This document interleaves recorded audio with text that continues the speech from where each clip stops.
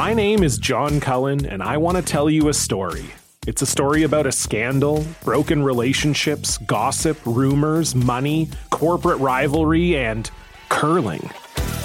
It's the story of Broomgate, how a single broom, yes, a broom, turned friends into foes and almost killed the 500-year-old sport of curling. It was a year I'd like to forget. Broomgate, available now. You're listening to a Frequency Podcast Network production.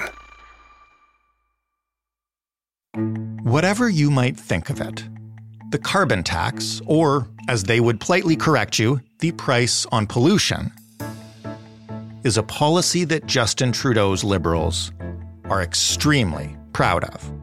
Many people would call it the singular achievement of this government, the kind of stuff that drags a country into the future and can cement a legacy. Even its critics, of which there are many, would grant that it was as big a step as a government can take. Of course, those same critics would right now tell you that even the government recognizes that it was a mistake, and that's why they are now beginning to cave on their singular achievement. We are announcing a 3-year pause on the federal pollution price on heating oil so that we can give everyone the time and ability to switch to heat pumps. This is, in the grand scheme of things, a pretty tiny carve-out. It's a pause in one category in one area for a limited time. But of course, it's a precedent. And it's a precedent that worries climate advocates who know that we need rapid steps forward, not small, halting steps back. If you can suspend it on heating oil, then at what point does somebody come along and say, well, what about this particular fuel of choice? And so are we going to start seeing that we now see an undoing of the carbon tax? So why would the Liberals stand down even on just a small piece of the carbon tax? What is the goal here? What message does it send? How is this move being received in Ottawa, and perhaps more importantly, by all those other places and people and industries that didn't get this exemption but are right now dreaming of the next one?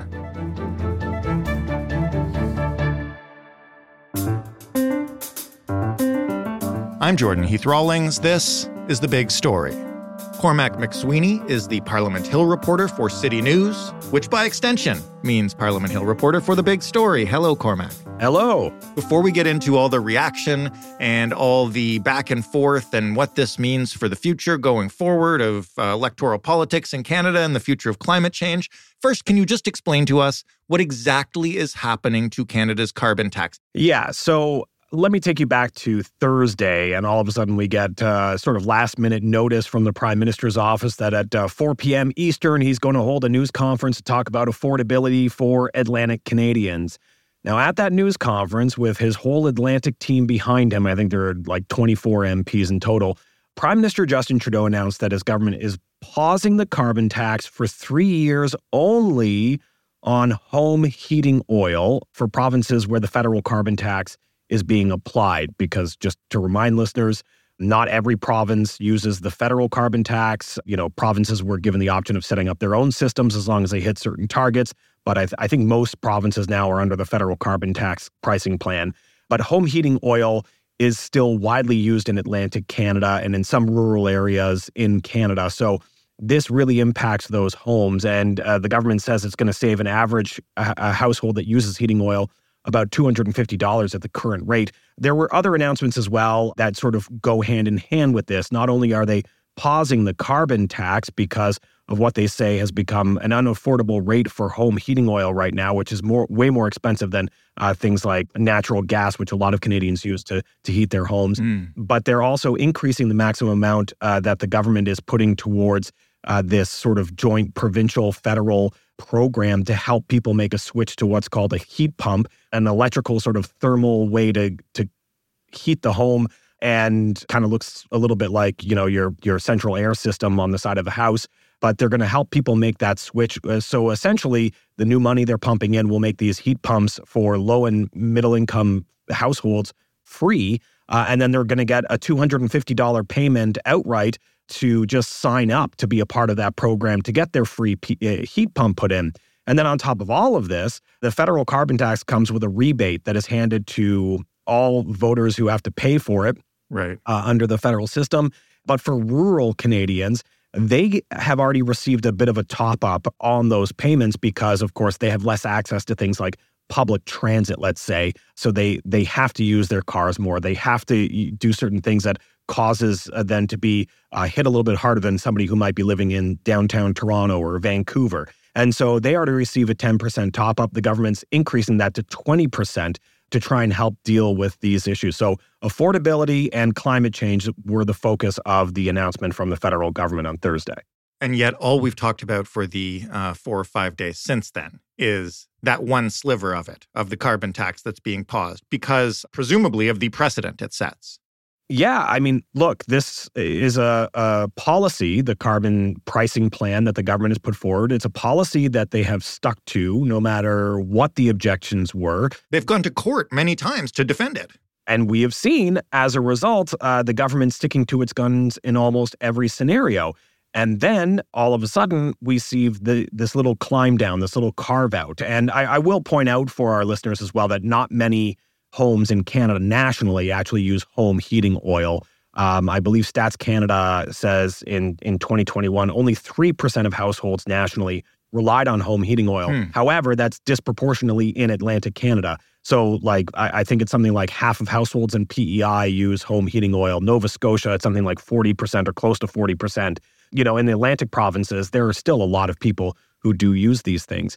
And it does look like the prime minister, on the face of it, is undermining his own policy. And in fact, there was questions about why they would do this. Why would they pull down from one of the key policy platforms that they've had? I was going to ask you exactly that question. Yeah, and in a nutshell, their argument is that, no, this is a good thing. So they're explaining it this way. They're saying, home heating oil is actually worse for the environment and more expensive for those who use it.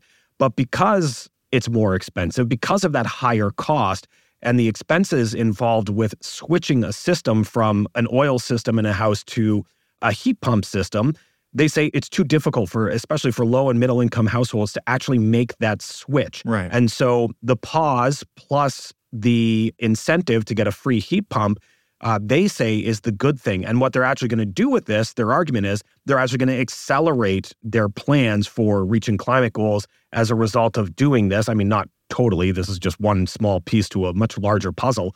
But on this front, they say they're going to accelerate their plans on this by giving that extra incentive. And so they say they're going to have a massive help for both affordability and for our climate targets. And as a result of all of that, they're distinguishing home heating oil from, other heating options and costs which have popped up in this debate. Well, let's take that at face value for now, because sure, and that seems sensible if your concern is that specific cost in that specific region. More broadly, though, as I mentioned in terms of precedent, what was the reaction to this move from the other parties? Yeah, and, I think there are some in this country who hope that this trickle turns into a flood of exemptions and changes to the carbon tax. Let's start with the reaction to it by Atlantic premiers, because this is something that Atlantic premiers and Atlantic MPs have been pushing for some time. They're saying something needs to be done to change this because of what they say was the disproportionate way that their region was being hit by the carbon tax, specifically on home heating oil. Atlantic MPs and premiers are very happy with this move. I believe one premier, Blaine Higgs, who's a conservative and has never really seen eye to eye with the prime minister on a lot of things, was happy about this, but then also said it didn't go far enough and he needs to remove the tax altogether with the carbon tax. Conservatives, of course, are not happy with this because of what they see as unfair divisions. And so they're suggesting that one region is being given special treatment while other regions are not getting the same, saying, look, if you want to try and help people with home heating costs, don't just do it for oil, do it for all home heating costs. Get rid of the carbon tax. Obviously, the end game for the Conservatives is to eliminate the carbon tax altogether, the so-called axe the tax phrase that they've been using quite a bit recently. is something that they're pushing for. Opposition leader Pierre Poilievre, who wants to become prime minister, was even daring the prime minister in question period to call an election on the carbon tax and face them to voters to see whether voters want to sort of continue on with the carbon tax. So obviously this is a political hotspot. Several premiers out west are also calling this unfair. They think that natural gas, propane, other modes of heat options should be taken into account with all of this. The others use electricity for heating options in their home, and they believe the carbon tax should be axed for that as well. Premier Scott Moe actually taking a very interesting stand a little bit further than we've seen from other premiers, saying that Saskatchewan on January 1st, if they don't see other breaks, Saskatchewan's going to stop collecting the carbon tax on natural gas. And since the carbon pricing plan is in law, in federal law, something upheld by the courts, this raises a question of what do you do with a province that seems to be doing something illegal? In fact, the justice minister was asked about that after cabinet, and he did not address the question. He just walked away. I'm sure he has to look into it as well. He didn't try to address whether or not he would jail Premier Moe. I don't think they would go that far, but nonetheless, there are requirements involved in this law. There may be some legal avenues, I'm not sure, that Saskatchewan is looking at, but it has unanimous support in the Saskatchewan legislature. And I believe it's only the Saskatchewan Party and the NDP in there. But nonetheless, they have unanimous support. So it's definitely interesting to see the reaction. And actually, experts are also, from a different point of view, criticizing this move. I will say NDP leader Jagmeet Singh also thinks that it's unfair and divisive, and he has spoken out about this, and he thinks GST should be eliminated on all home heating tax as well. But what's also interesting is some of the experts, some of the people who are pushing for a carbon tax and think that this is a good plan that should work. The reason why they're upset with all of this is because they see this climb down as bringing more inconsistency to a plan that would work. Yeah. And one thing that a lot of experts have said is a carbon pricing plan needs to be consistent for it to work. There were some hesitations and some worries about the initial plan from the federal government in the first place, because instead of doing a blanket approach, forcing it on everybody, they said provinces who wanted to could create their own systems. And as long as they hit the targets, we don't care what they do to a certain degree. And some provinces have taken them up on that, saying, fine, we'll lead the charge. Some provinces were already well ahead of the federal government on this, like British Columbia. But now we're seeing some exemptions here and possibly some exemptions there, depending on who you're talking to. Some people are hoping for that. And this is the worry that they have. They say it needs to be consistent, and it creates uncertainty, and that could lead to more problems down the road.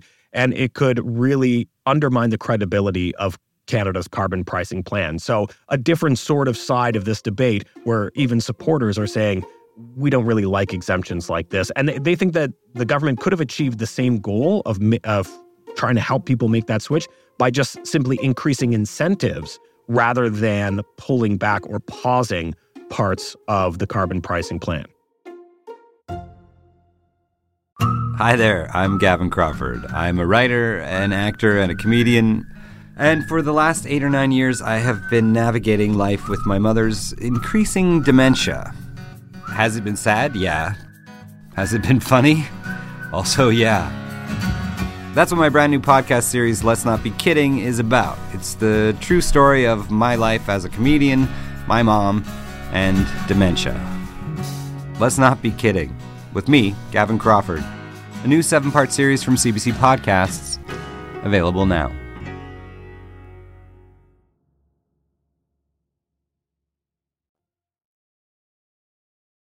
So what happens now to all these requests, all these suggestions that things could be done better? The government has now clearly, whether it meant to or not, opened up a can of worms. What have they said about, well, maybe we should carve out natural gas, or maybe it should be incentives instead, or maybe we should axe the GST on whatever? They've kind of brought those requests on themselves. What are they going to do about it? Well, if the fear from experts was uncertainty, the government is attempting at least to try and bring some certainty back to the debate. And they're saying quite clearly after a cabinet meeting, no more changes. They say that the heating oil was a very specific issue. And because they saw an avenue to accelerate and actually improve the situation of switching people to heat pumps, they took this action. Even though premiers and others are saying that it's unfair because it creates an uneven playing field for people who are trying to struggle with this, people using propane, natural gas, etc. Cleaner options are now being penalized while people using dirtier options are getting a break for a temporary period of time. And so they're all pointing this out. But the government says no more carve-outs. They said this was just one specific issue that they had to deal with, that they saw an avenue to improve things. They had been in talks with Atlantic premiers, Atlantic MPs for quite some time to try and deal with this, but no more changes are being made. However, one could argue the damage has been done. You have a lot of uncertainty. You've sort of revived a debate as a result of this change that had kind of dwindled away for a while. Mm-hmm. Ontario Premier Doug Ford decided to announce he was extending his provincial gas tax break on people who drive in the province of Ontario. And during that, he decided to focus very heavily on these changes and calling on the federal government to do its part and axe the tax altogether, trying to say, it would save more than double what Canadians would be or Ontarians would be saving under his provincial gas tax cut. So it's definitely going to be a debate that is going to be ongoing. It's been revived a bit as a result of this. I think the critics to the carbon tax have been emboldened by this change, seeing an avenue to poke holes in the government, to make the government seem like it's being unfair to other people across the country. And the critics are coming out in full force. Labour Minister Seamus O'Regan actually addressed this as well, saying, look, there was very divisive debate in the lead up to this. There's going to be very divisive debate after this. He says you can't, as a country, as one of the biggest energy producing countries in the world, we cannot have a debate about trying to rein in our pollution without having any impacts on people's lives. He says it's going to happen. We have to be prepared that this will continue and it might even escalate, but it's something that he says needs to be done because we only have one planet and we need to try our best to try and save the environment. And so that's the argument that he put forward, but I don't think this debate is going away anytime soon. Fair enough in terms of that argument. There are a lot of pundits saying that this is more than a small carve-out intended to help with affordability. This is a desperation move by a government seeing itself losing the issue to the opposition in Poilievre. What's your sense from covering the government and covering the discussion around this of just where this government is at right now? Yeah, that suggestion is definitely out there that this decision was not just a policy decision, but a political decision, and that the Trudeau government is trying to save seats in Atlantic Canada where, they made this announcement right before Conservative leader Pierre Poilievre was going to have an Axe the Tax rally. Right. And so the timing was very interesting indeed. And right afterwards at his rally, Pierre Poilievre wasted no time in bringing this up. He can be a very slick politician in that sense. And he immediately started mocking the prime minister, but also saying that the prime minister was scared. He was scared of what the Conservatives are going to do in the East Coast. And so he's making these changes just to try and save the Liberal fortunes because they have a lot of the seats in Atlantic Canada at the moment. And if you're going by the polls, strictly by what we're seeing today, things don't look good for the Liberals. That is for sure. Now, obviously, the Liberal ministers and MPs are all denying that it is a politically motivated decision. They say this is not about seats. This was specifically about home heating oil. It goes beyond just Atlantic Canada. However, obviously, it's going to be much bigger for Atlantic Canada than anywhere else. But you look at 338 Canada, which is a website that sort of aggregates polls and makes assumptions on numbers and tries to give you a forecast of what all the different pollsters are saying about where things are. And you take a look at the map that they have, and it is almost blue across the board. And clearly the Liberals have been trailing in the polls for some time by double digits. But, sometimes you can trail and still win. The last two elections, I think the Liberals lost the popular vote, but still won the election. But the issue is that now we're just seeing a lot of provinces turning blue and the Conservatives dominating, even on the East Coast. I think every province is looking blue, according to 338 right now. So whether the government is doing this for political purposes or not, I think, there's definitely a feeling around Parliament Hill like the government is not in a good position. And, we have the numbers to back that up with the polling numbers right now. Every time you bring up polls, every politician will tell you that they don't believe in the polls unless, of course, it serves their purpose. And then they will. But they say they're governing based on what they believe is the right thing to do for Canadians. And the only poll that matters is the poll on Election Day. But it's not a good position for the Trudeau government right now. Whether this decision is politically motivated or not, the government says it wasn't. The opposition claims it's desperation flailing, as Conservative Pierre Poilievre will tell you. But I think the Liberals have to do a lot right now to try and convince Canadian voters that they are still the party that deserves to lead this country, because currently, we're not going to an election tomorrow, but currently things don't look good for them at the moment. And this could be one piece to a puzzle of the Liberals trying to turn their fortunes around, but that remains to be seen. Well, lastly then, what comes next? And I ask that in terms of, let's, take the Liberals at their word that there are no more carve-outs coming. This will continue, I'm sure, to be something people criticize them for. You mentioned that Poilievre has challenged the Liberals to go to the polls over this. What are the chances that happens? And I ask that because when you look at what's coming up, the NDP have also criticized the Liberals for this.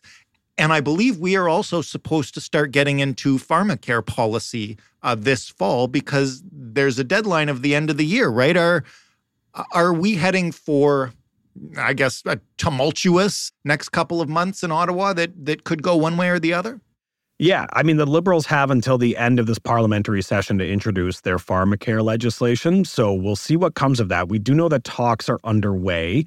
The NDP has publicly signaled that it is not happy with what is being put forward by the Liberals. They don't feel it goes far enough. The Liberals have said they have to live within their means while introducing pharmacare and respecting, the budgetary restraints that they've been talking about for some time.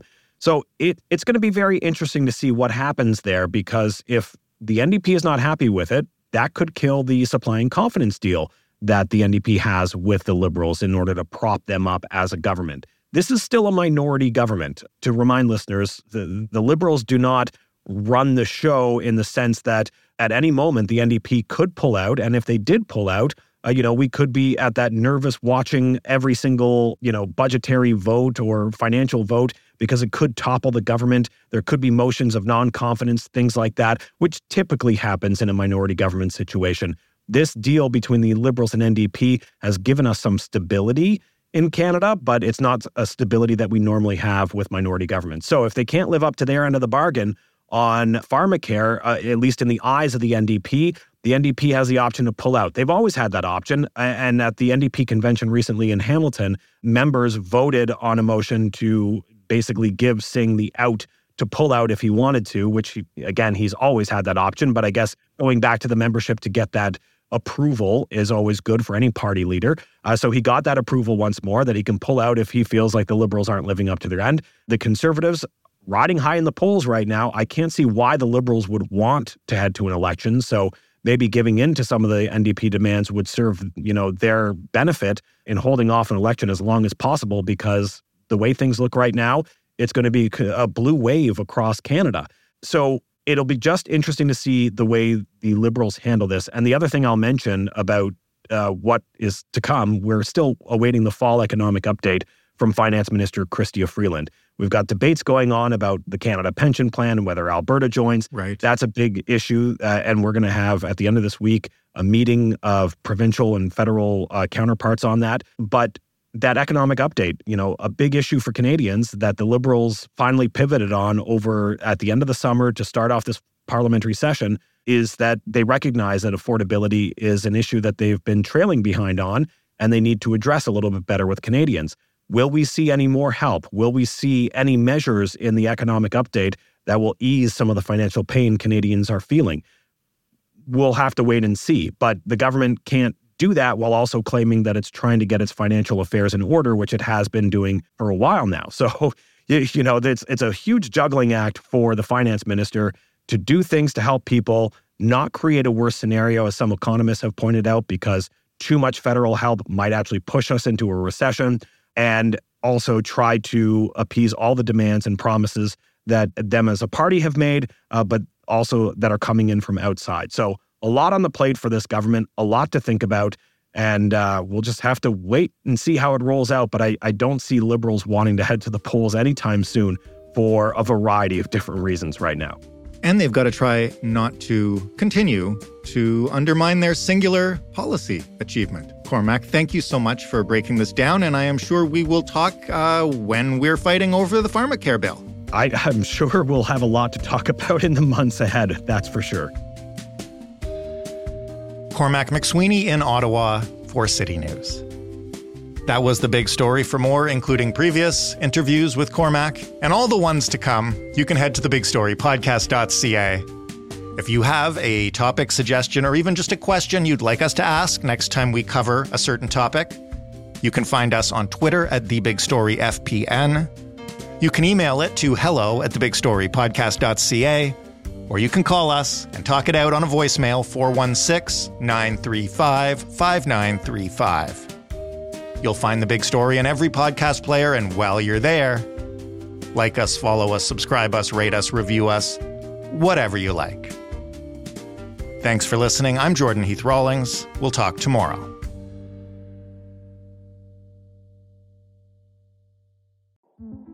In 2007, TV network CBS dropped 40 kids in the middle of the New Mexico desert as part of a brand new reality show. These kids would have to build their own society from scratch. And if this sounds like Lord of the Flies to you, well, it was meant to. We were on this mission together, and we were going to prove to the world that we could make a better society than adults could. I'm Josh Gwynn, and I want to know what this wild TV experiment was really about. Split Screen, Kid Nation, a 6-part podcast from CBC. Available now.